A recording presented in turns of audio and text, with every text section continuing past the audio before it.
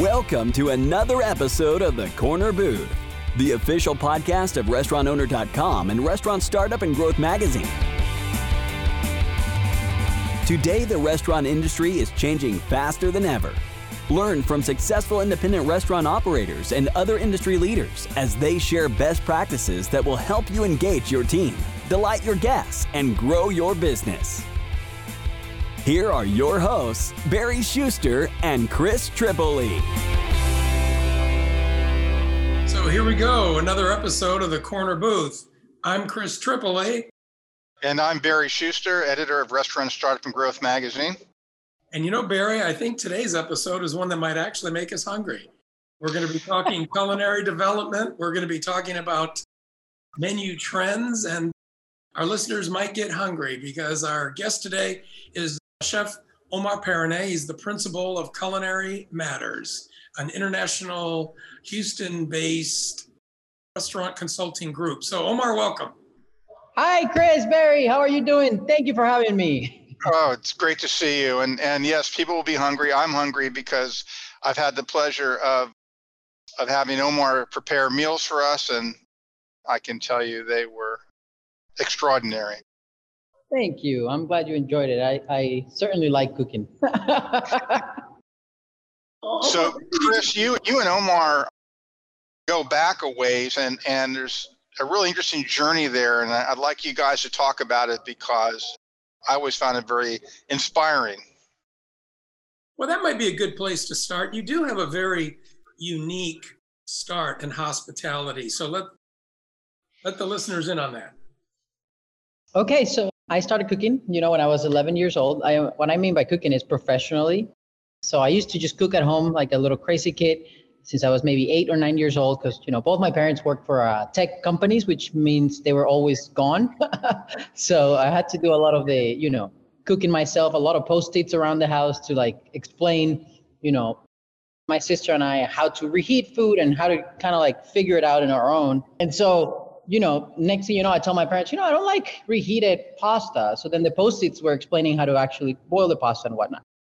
And things like that. Very, minimal cooking, but I did cook at home since I was, very, very young. And then at age 11, this very famous chef opens a restaurant, fine dining restaurant. We're talking big plates, Twizzlers, flowers, microgreens, you name it. And I tell my parents, I need to go there, need to meet this chef. And they took me there. And this was like a real statement of a restaurant. And so I'm 11 years old, sitting in this dining room, and the owner's walking by, touching tables, and he sees an upset 11-year-old eating, this mini food in this big plate. And he's like, hey, what's going on? Is everything okay? I said, well, no, it's not okay, because I asked to meet the chef, and they said the chef isn't here. So it's at 11 years old when I learned, well, the chefs don't cook all your meals. So then, I was very upset. I was like, I don't understand that. What do you mean the chef is not here? So who's cooking my food? So he explained, and he said, well, you want to take a tour for the restaurant? I said, sure. And then during that little tour, we broke the ice. He handed me his business card, said, what do you want to be when you grow up? I said, I want to be a cook. And he said, well, you can always come and cook with us. And I took his business card, called him insistently for, the following 5 days. And then he said, sure, you can come on Friday. And ever since that Friday, it's been, 15, 16 years, I never stopped cooking. So that was the day one. So where were Omar, you? this was in Venezuela, right? At that age. Mm-hmm. Oh, I'm sorry. That's in Caracas, Venezuela. Okay. Thankfully, right? Because labor laws probably would have not allowed that here.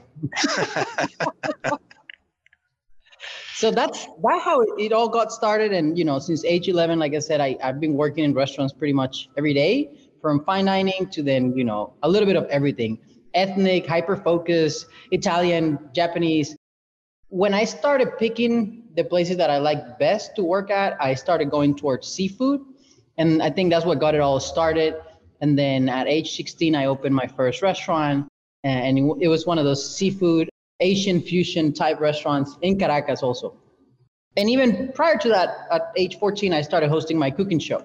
And I think that's where a lot of people knew who I was in South America. So I had this really cool cooking show in like the Food Network in South America called El Gourmet, where I was teaching people how to make simple recipes, your pizza, your, bread, your pasta, your sandwiches, salads, simple stuff, at least simple to me, but that really, helped kickstart my career. And how did you get over here? You were in Venezuela, you moved to the United States, and then when you got here, wow, you had some opportunities to work with some pretty famous people, including George Bush, as I recall. So what was the journey that brought you into the United States to broaden your culinary career in this part of the world? So it really started after doing a little bit of traveling across the United States. I went to Mexico, to Cancun in Mexico, where I taught at Le Cordon Bleu, the French cooking school. And then I moved to Mexico City, where I started working for this restaurant group. And they hired me with the intention of kind of starting working in the restaurants in Mexico City, two restaurants, Mexico City, two in Acapulco as a corporate chef, but then really with the intention of transferring me to the States to open this new concept that they were dreaming about for so long called Pesca. So that's where I met father of mine, Chris Tripoli. How old were you at this point when you were in Mexico City running 4 seafood restaurants before they 19. sent you? Oh, okay. Okay. That was a really cool meeting because I had been cooking for Chris, the famous, restaurant consultant from Texas, from the United States, is coming down to, taste your food. So I was freaking out. And, after putting all this, menu items, I was working on, the menu for Pesca. He looks around and says, well, when do I get to meet this young chef? And I had been standing next to him for the past 15 minutes. I'm like, hey, I'm here. I think he was a little impressed. I think a lot of people were startled at the amount of knowledge and cooking ability at such a young age. So getting back to Barry's point now, let's explain to the listeners how the concept got you into America. Okay, you opened it. And then from there, I guess it opened the door to what other opportunities? Yes, so I worked at Pesca for 3 years. Of course, I helped develop the concept and opened it, and it was an incredible experience. Like I cannot say that enough. It was a blessing of everything experience. I was exposed to so much amazing seafood and incredible people. And more importantly, I made the determination of, I want to stay in this country. I want to call this place home. And when that experience ended, for better or for worse, right? I was terminated from that job, and I was like, all right, what do I do? And I had some legal implications or non-competes that wouldn't allow me to be a chef at another restaurant, at least not in, Houston. So I didn't want to go to another city, didn't want to go back home. So what do I do that is, within the culinary space? And so I reached out to Chris again and said, hey, remember me? I am looking for a job, and I would love it if you give me an opportunity to consult with you. I've never really consulted before, but I have the feeling that between, my creativity and also I'm, pretty tech savvy because of what I told you, my parents' background. I understand numbers. How can I be a part of this? How can I learn and be a part of what you're doing, which was A La Carte Food Service Consulting Group. And that was early 2017. And I don't mind telling you guys, being fired from that job is the best thing that's ever happened to me in my life. So, yeah, no, that's incredible. But from that, well, I don't know if Chris, you want to tell a little bit after that, how good or bad did I do working with you? I think the exposure that you had very quickly in a wide variety of concepts was a good broadening for you. Because when you do consulting, that's the situation. It's work with different types of concepts that are in different stages. Some brand new startup doing research and creativity. Some been around for a long time, needing operational consistency, needing maybe seasonal freshening or management changing. And so watching you in those different situations quickly adapt and be able to take the reins and lead and help people solve problems, I think is what created of the value and probably gave you the confidence to go on and do what you're doing now. Even I think another huge thing that happened or turning point for me was when you're a chef and when you're on one restaurant and people call you celebrity and call you prodigy, you kind of tend to, your head can get a little weird and you can, lose focus and forget, who you are, where you come from, where you're going to. And in consulting, it was such a humbling and precious experience because I realized I could do this for the rest of my life and it was not about me, it wasn't just about me. So it was about using my knowledge, my experience that I was always, furthering and working towards getting better. But I was really going to use all that knowledge to help other people make their dreams a reality. And that's it. That clicked with me right then. And I think I'm going to be doing this for a long, long time. So how did that get you to where you are now? Maybe you should explain what your group is, what your role is, what your clients look like. Yes. So Culinary Matters, it's a creative culinary agency. So we like to help people, everything that's culinary and is creative. That really later takes into a whole bunch of different directions, but starts with, we just like to make sure that people have a menu that's bold, that people cannot forget, and also they have all the right tools to execute it at the highest level. And I really think, and we all really believe that, and I say we all here in the team at Culinary Matters, that food is the reason why people go to restaurants. And we just want to make sure that, if it's your first, second, or third restaurant, you're always going to get a bold menu. And there is a method for the creation of this menu. It's not just going on Google and finding 3-4 pictures and just copying something. We wanted to make sure that we could provide them a safe environment to create a menu that was bold and that was very creative, that was current, that was on trend, not so much something that's trendy, that's going to go away in, 3-5 years. And what I did is I just started reaching out to all the people that I have either worked with or have fantasized with working with that are extremely creatives, that are the type of people that maybe you wouldn't want to have full-time in your restaurant, but instead coming in all at once, when it's time to create, when it's time to develop, and all get together and help you create that concept. So there's a fabulous mixologist in our team. Her name is Deidre Goodhue. She's a classically trained chef who then transitions to mixology. And so she does a fabulous job at creating craft cocktail programs, from bottled to craft to you name it, soft, frozens, etc. We have a sommelier that, even though, wine isn't necessarily a creative environment, it's more about studying and understanding and knowledge and having a sophisticated palate. But crafting a wine list can be something that where you can be more creative, right? We no longer make wine lists where it's all white and red burgundy. We're actually going out there and exploring the world and making sure that we're making concept-specific wine lists. Then same thing with the food, right? So we have a pastry chef. He is, his name is Gio. I'm very jealous with him because he's like 21 and I'm no longer the kid in the team. He took that place now and he's incredibly talented with plated desserts. And I think that's something that people often forget to, kind of let desserts as an afterthought. And, that's the last thing that you get. You get it when you're no longer hungry, and it's probably the thing that you will remember. So we make sure that, your desserts are memorable and no one else has anything like it.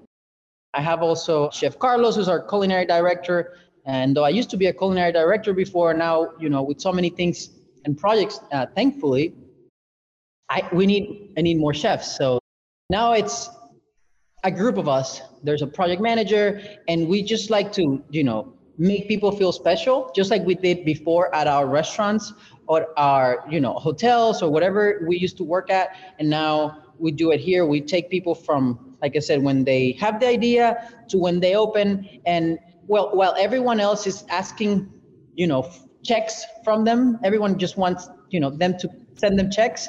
We also like for them to send us checks, but we also take care of them. We bake them bread, we bake them cookies, we rub their backs, we make sure they feel appreciated through the whole process.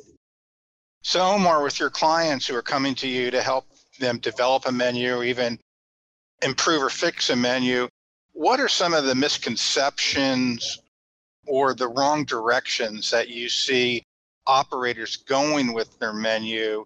Are there any things that keep reoccurring where you have to say, okay, let's step back and and think about what you're doing, and let's get you in a better direction. Does that make sense?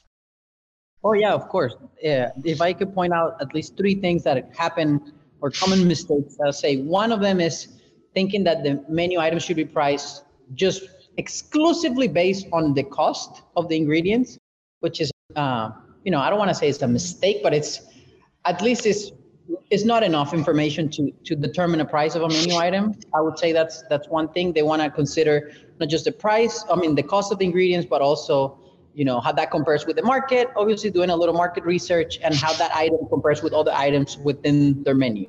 So that's one thing, right?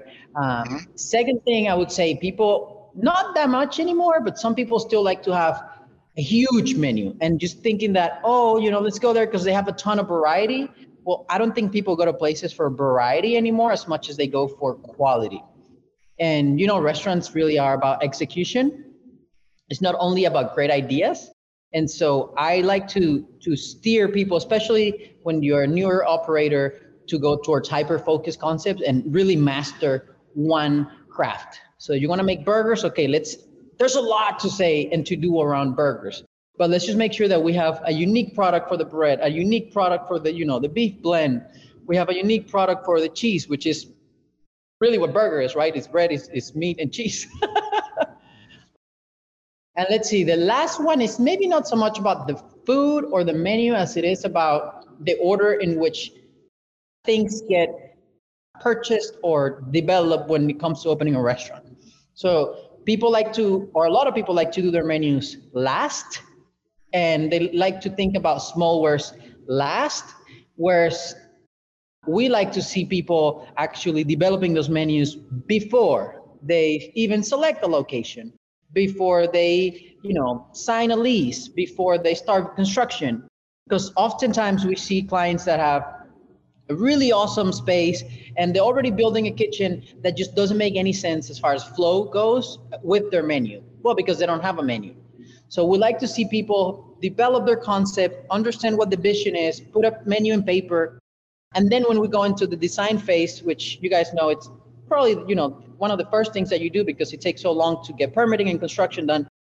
We want to make sure that they have a clear vision for menu. So then when we go into design is based on that menu and really having an efficient execution in that operation. And, Chris, we're not only creatives, but we're there on site with them, opening, showing them how to, do the things, not just telling them. And a poor kitchen design can really, really be bad for an operation. So my recommendation for people out there opening their first restaurant is get with, whoever chef is doing your menu first, and then go with a kitchen designer. And I highly recommend going with someone that actually or exclusively does kitchen design rather than someone that does all the architecture piece and they say that, we'll do the kitchen design. Because they can lay it out, but they probably wouldn't give you enough operation input on that layout. Wow, that was a long answer. Sorry. No, it's great. Chris, it reminds me when we talked to John Buchanan from Let Us Entertain You.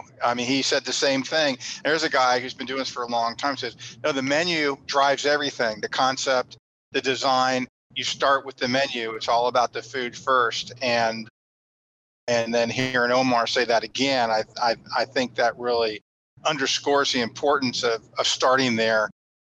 And I'm sure you have something to say about that as a guy who's been consulting restaurants for so long too.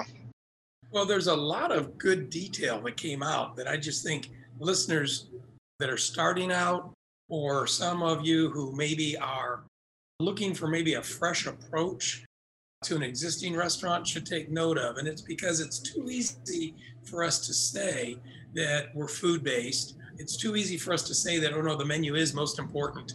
It's the heart of my concept, but not follow the process as Omar just laid it out.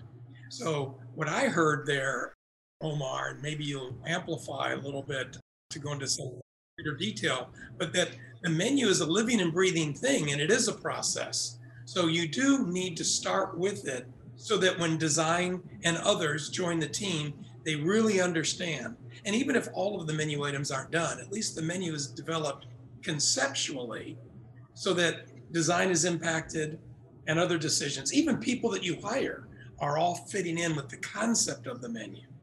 And then, of course, as you go forward, you work out the mechanics of the menu, costing, portioning, presentation. Little things might change as you go. But for those who are listening to this that haven't done that process in a while, because your restaurant's been around for years and years, I think this is something that's very key to make note of.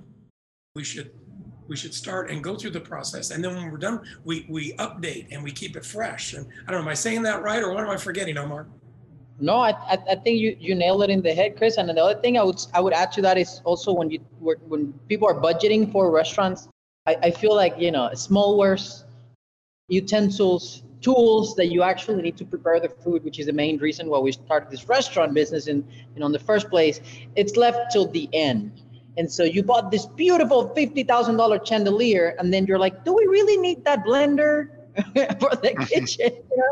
So I really encourage people to now say, you know what, we're going to make a restaurant, which means food and service. Okay, so let's start before we select the most expensive building. They had, the most expensive real estate and buy the most expensive chandeliers. That let's make sure we have enough money to buy the power blenders, the mixers, the saute pans, pots, the sheet trays, a good mixer, good ovens, because ultimately that is the heart of the house. Well said. So what are the current trends that you're working with, that you're seeing in, say, use of equipment, setup of stations, cross-training of staff? I mean, how are kitchens today being impacted by consumer tastes and menus, and how are they responding? Well, I would say to begin with, kitchens aren't all that different than many years ago. That's in a way they're relatively similar. The things that have changed dramatically are, one is presentation. Before you only had a photo shoot when you had a photo shoot. Now we have photo shoots every single day in every single table.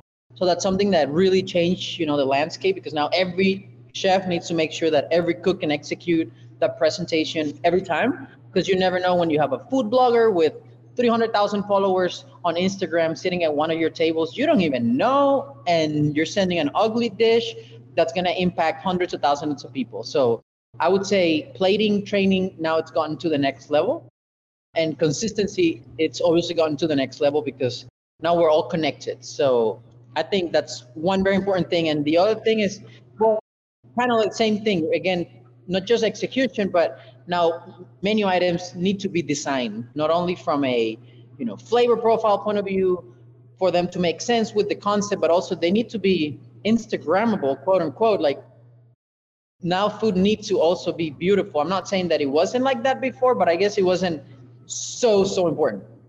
And then the other thing is we like to see every time, and we enjoy this a lot, how piece of equipment, now you see one tool that is 4 tools in one.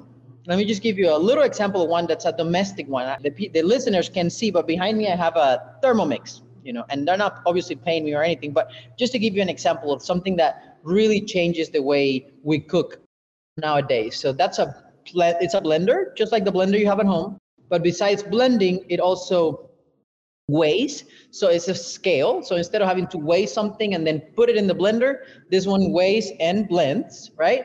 And then another thing that it does is it cooks. So you can control temperature.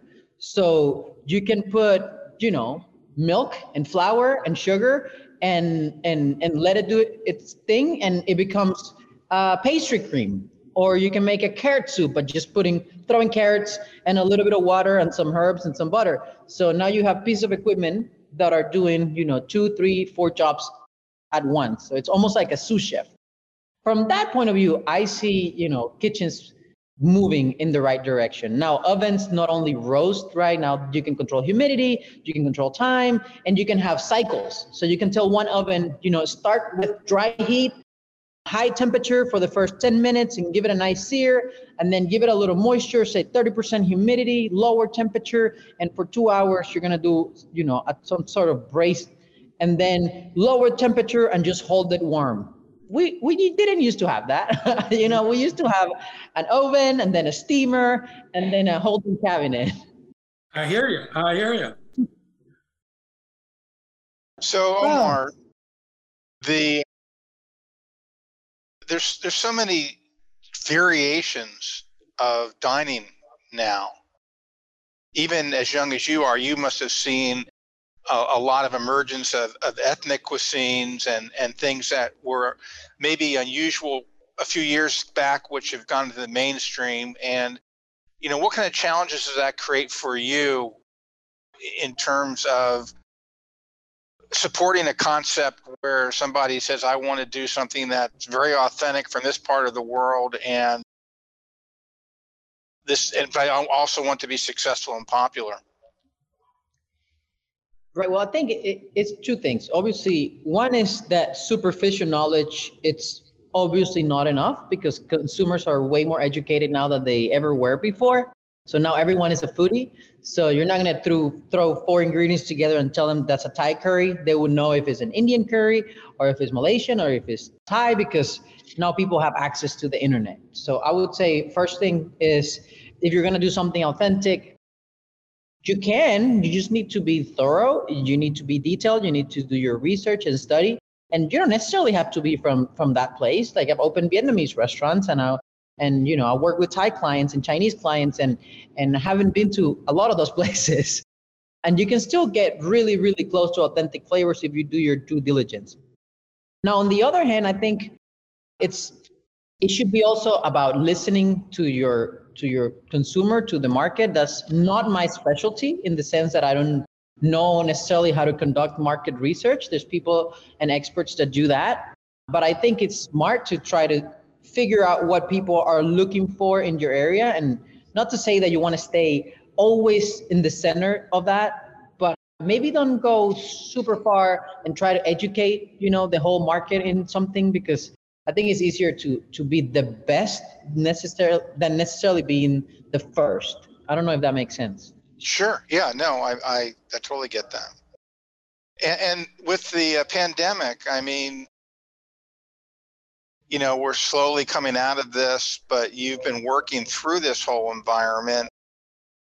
And it sounds like a lot of the clients you have are, I guess I would consider more upscale, unique, but, we takeout delivery is certainly on the radar.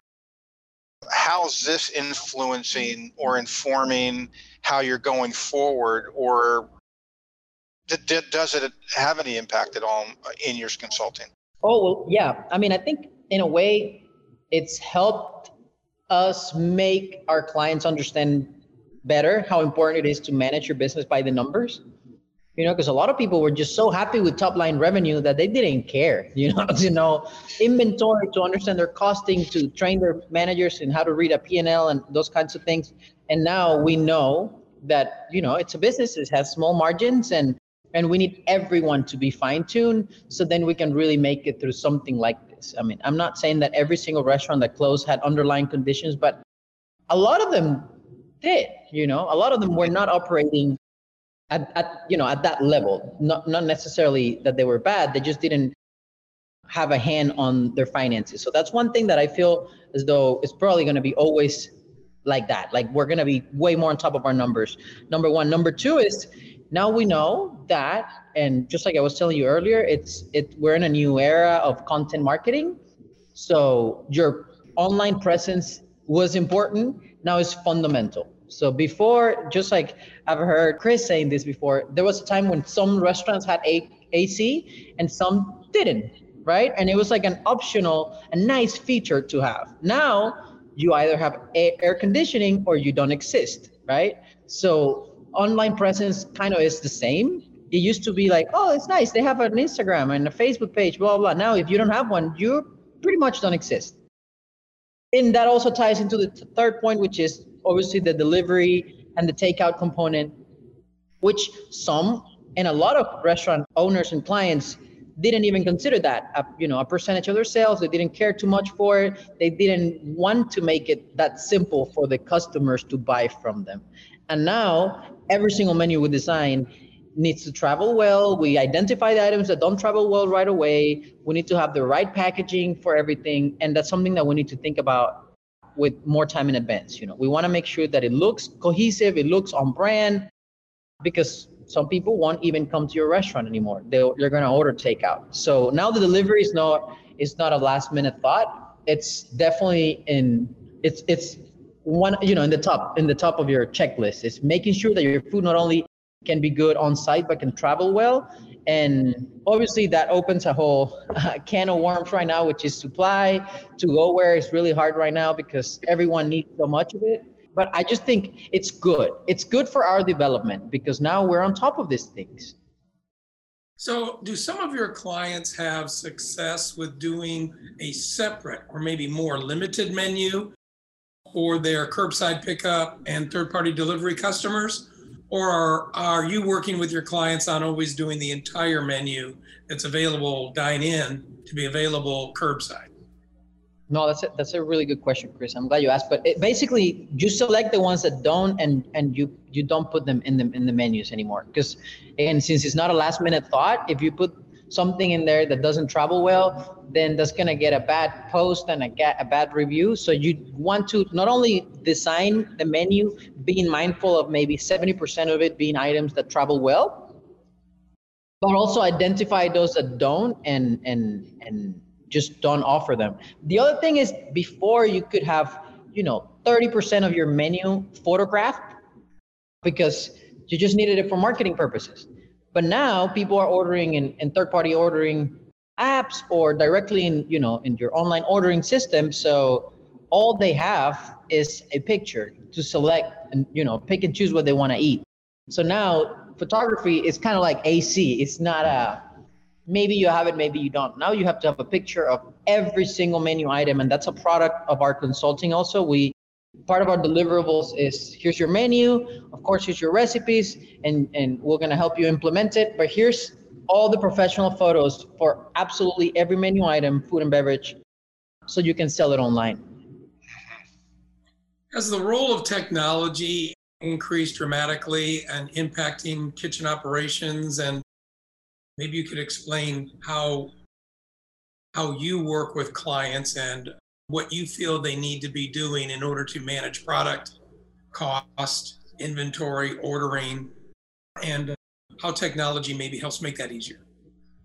Yeah, of course. I think one of the biggest improvements of the last, 5 years, it's AP automation or the invoice capture automation. Because we see too many people or too many clients that, receive their invoices from, their food vendors, and then they put in a drawer, and then someone from accounting or an accountant comes and picks them up and pays the total of the invoice, and then leaves you with very little information, to take informed decisions about your business.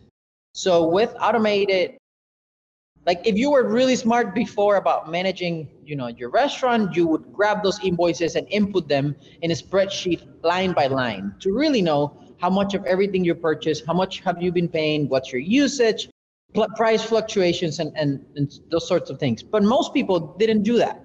Most people were just paying the total of the invoice. They knew how much they were spending overall, but they didn't know specific usage and things like this unless they had someone doing all the data entry line by line, item by item.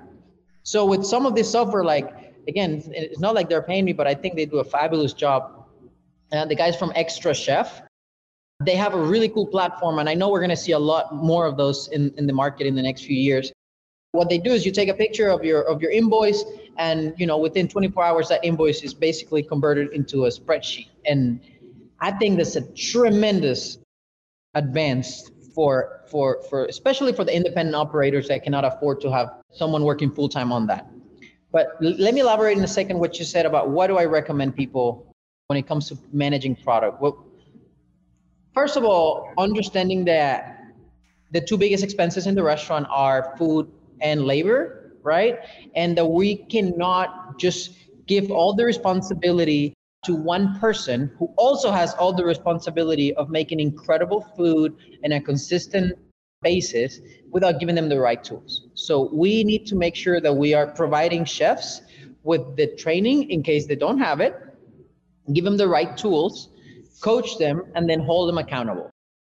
And for product, you just need to make sure that you know what your food cost is. I don't think in the past, I feel like chefs have had a love-hate relationship with accountants because they were the ones telling us what happened last month, which is a really sad place to be in. What you want is to know what's happening in your business on a daily basis. And chefs should be able to do that. If you control your purchases, right? If you're inputting your invoices somewhere through automation, like I was telling you, artificial intelligence through something like XtraChef, or someone just doing it by hand. So if you have a hand on your purchases, obviously you know how much you're selling because you have a point of sale, and you're doing counts to know your inventory. You can tell anyone what your food cost is that day. And then that makes you feel better about your accountant, because at that point, your accountant is not going to be telling you or giving you information. It's going to be giving you confirmation. And I think that's the way it should be. So if you're a restaurant owner and you cannot tell me what your food cost is based on usage in today's reality, in your latest invoices, in your current inventory, I think you have a great opportunity to improve right there. And then labor is no different. And I mean, I don't need to necessarily talk to you too much about labor, but it's another tremendous expense, just like food is, actually a bigger one often. And it's the same thing. A lot of people think of it as a, last minute thought, just schedule a bunch of people to make sure the job gets done. But really, it's not as simple as that.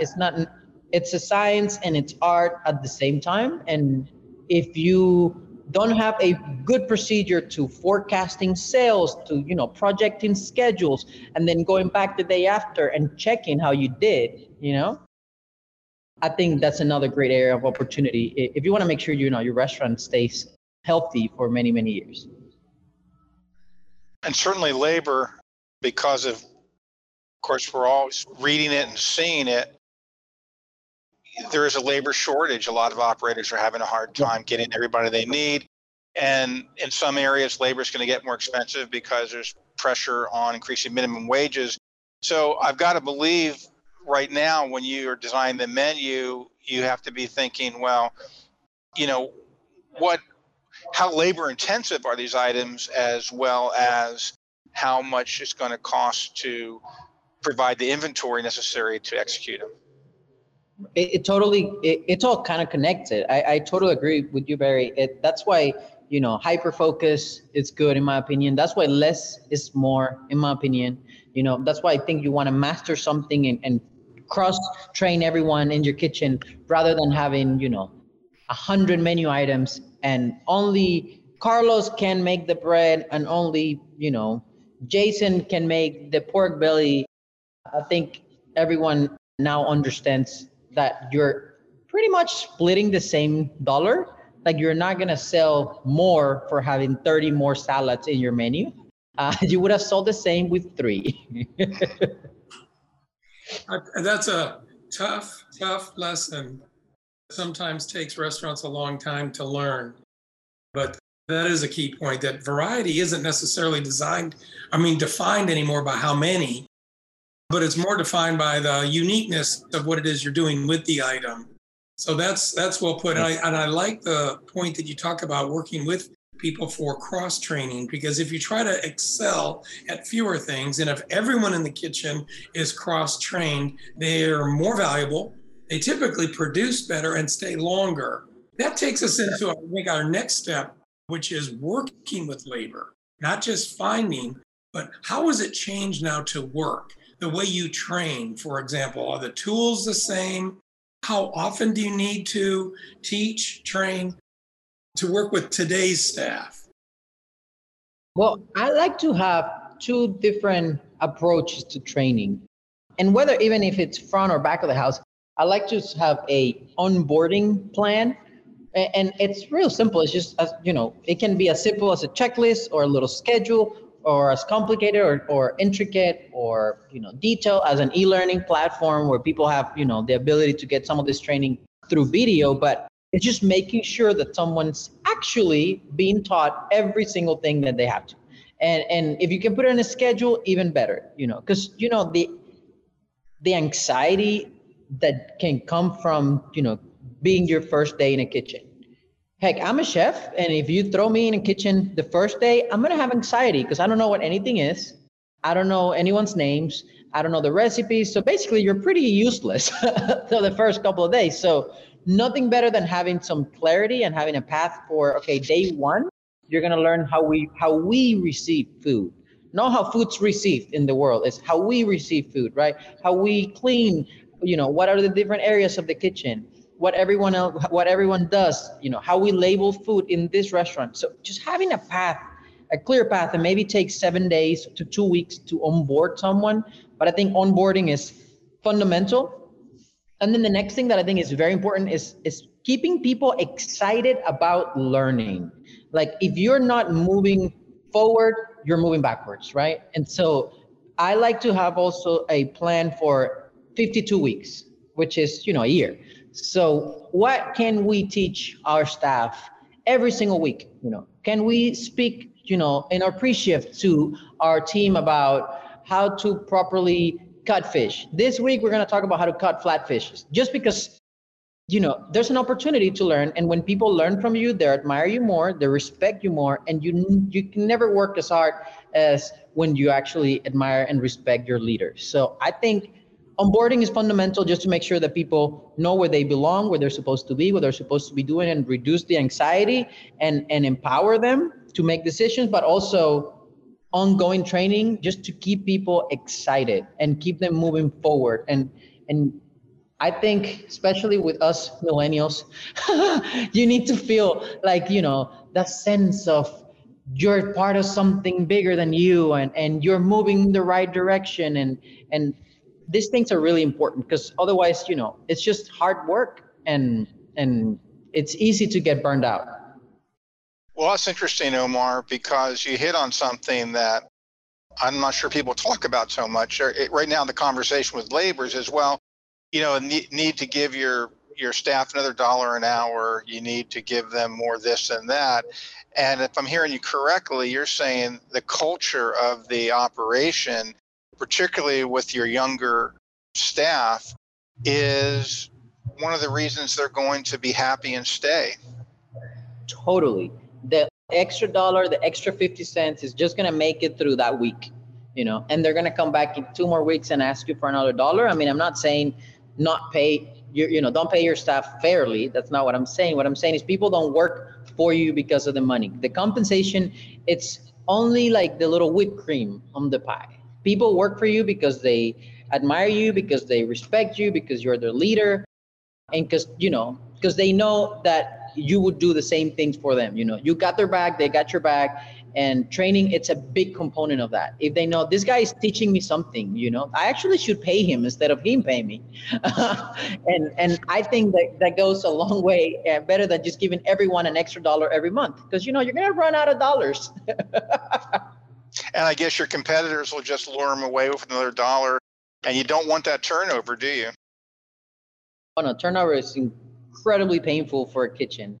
And so you want to make sure that, you can prevent that. And I think that's one of the best ways. The other one is obviously just being good, man, just treating people with respect, just having empathy, listening. Some people just talk and we spend too many hours in the kitchen. And I mean that like it's a good thing. I grew up in a kitchen, and it's rough, and there's heat, and there's, sharp knives and all this. And it's nothing like, making the other person feel special. I think it goes a long way longer than 50 cents an hour. These are excellent points. I hope people are making a note of. The one that I just want to highlight in addition to this is that not only did you hit hard on an organized onboarding and initial training, but you hit pretty hard on the fact that if you're going to be successful, you're going to engage others. And that means there's always going to be ongoing training. The pre-shifts are important. You mentioned the weekly training. If people feel like they're always going to be learning more, that means they're going to be more valuable. They'll stay because they feel like they're appreciated. They're getting smarter. Those are excellent points as we go forward and try to work our way out of, which is right now a very difficult labor shortage, and try to get into a higher level of workability with our staff. So Omar, as we wrap this up, where do you think this is all going in terms of the future of restaurant business? You know, everybody's predicting what's going to happen, but you're really down there in the trenches. You're seeing where things are going. Can you give us some predictions about what we can expect in terms of trends, in terms of styles of service, in terms of the way we market, anything that might illuminate this business for us as we move ahead? I mean, I think we touch in a lot of those things of where we're going. So some of this, I'm just gonna, reiterate, like being good at one thing is gonna be, very, very important. Being hyper focused, I think, is the way to go, especially if you're starting. I mean, we see Michelin star chefs, that are closing some of their restaurants and opening hyper focused sandwich shops and pizza places and so on. So I'm not saying that every single restaurant needs to be a burger joint. I'm saying that let's focus in quality rather than quantity, because restaurants are all about execution. I definitely want to say that. The other thing is, in the future, and I don't think too far from now, obviously we need to make concepts that are less labor intensive, not only because of the cost of labor, but also because real estate, it's getting super expensive, and that's obviously not a cost that you can negotiate too much in a restaurant. So creating menus that can be executed in a small kitchen, it makes a lot of sense. And I think also in the future, we want to make sure that kitchens, everything is integrated, connected. There's different ways to put it, but just making sure that you have the proper systems. I think before was an option, and it's soon going to be a must. Systems, sometimes we don't know they exist, but I think it's something very important to consider. As far as food trends, I mean, I can't really, read the future too much.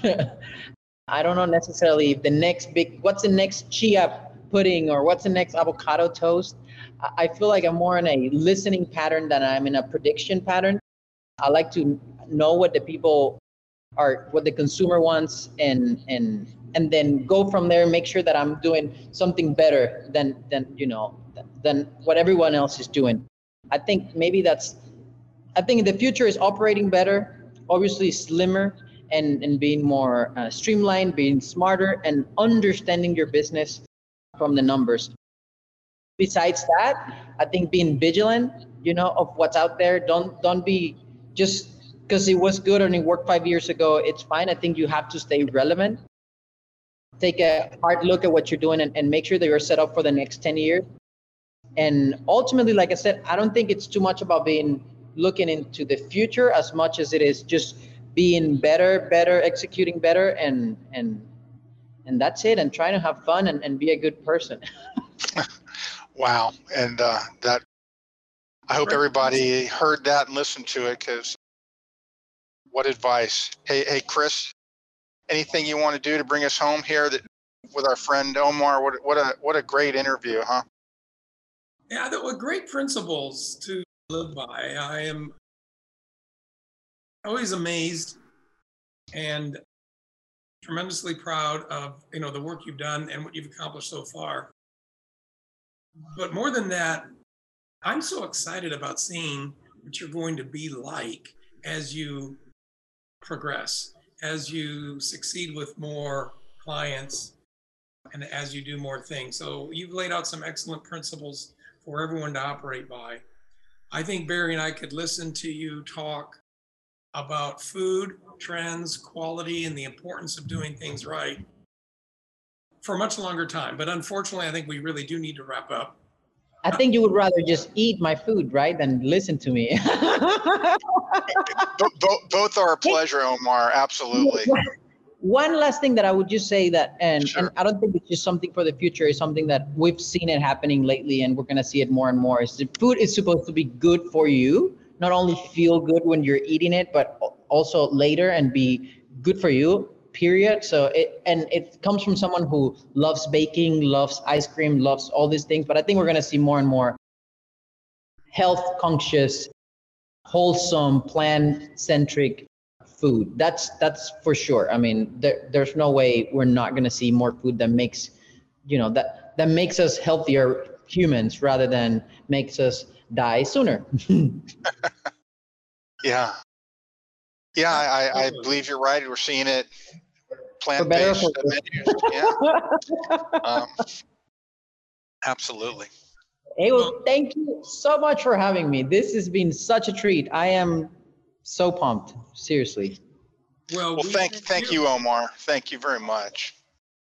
And thanks to the listeners. We appreciate you taking time. I hope that some of the pearls of wisdom from Omar resonate and hit target. Catch up with us soon for another episode of The Corner Booth. Thank you for joining us on The Corner Booth. We'll be back next Tuesday with more inspiration, insights, and industry best practices to help you engage your team, delight your guests, and grow your business.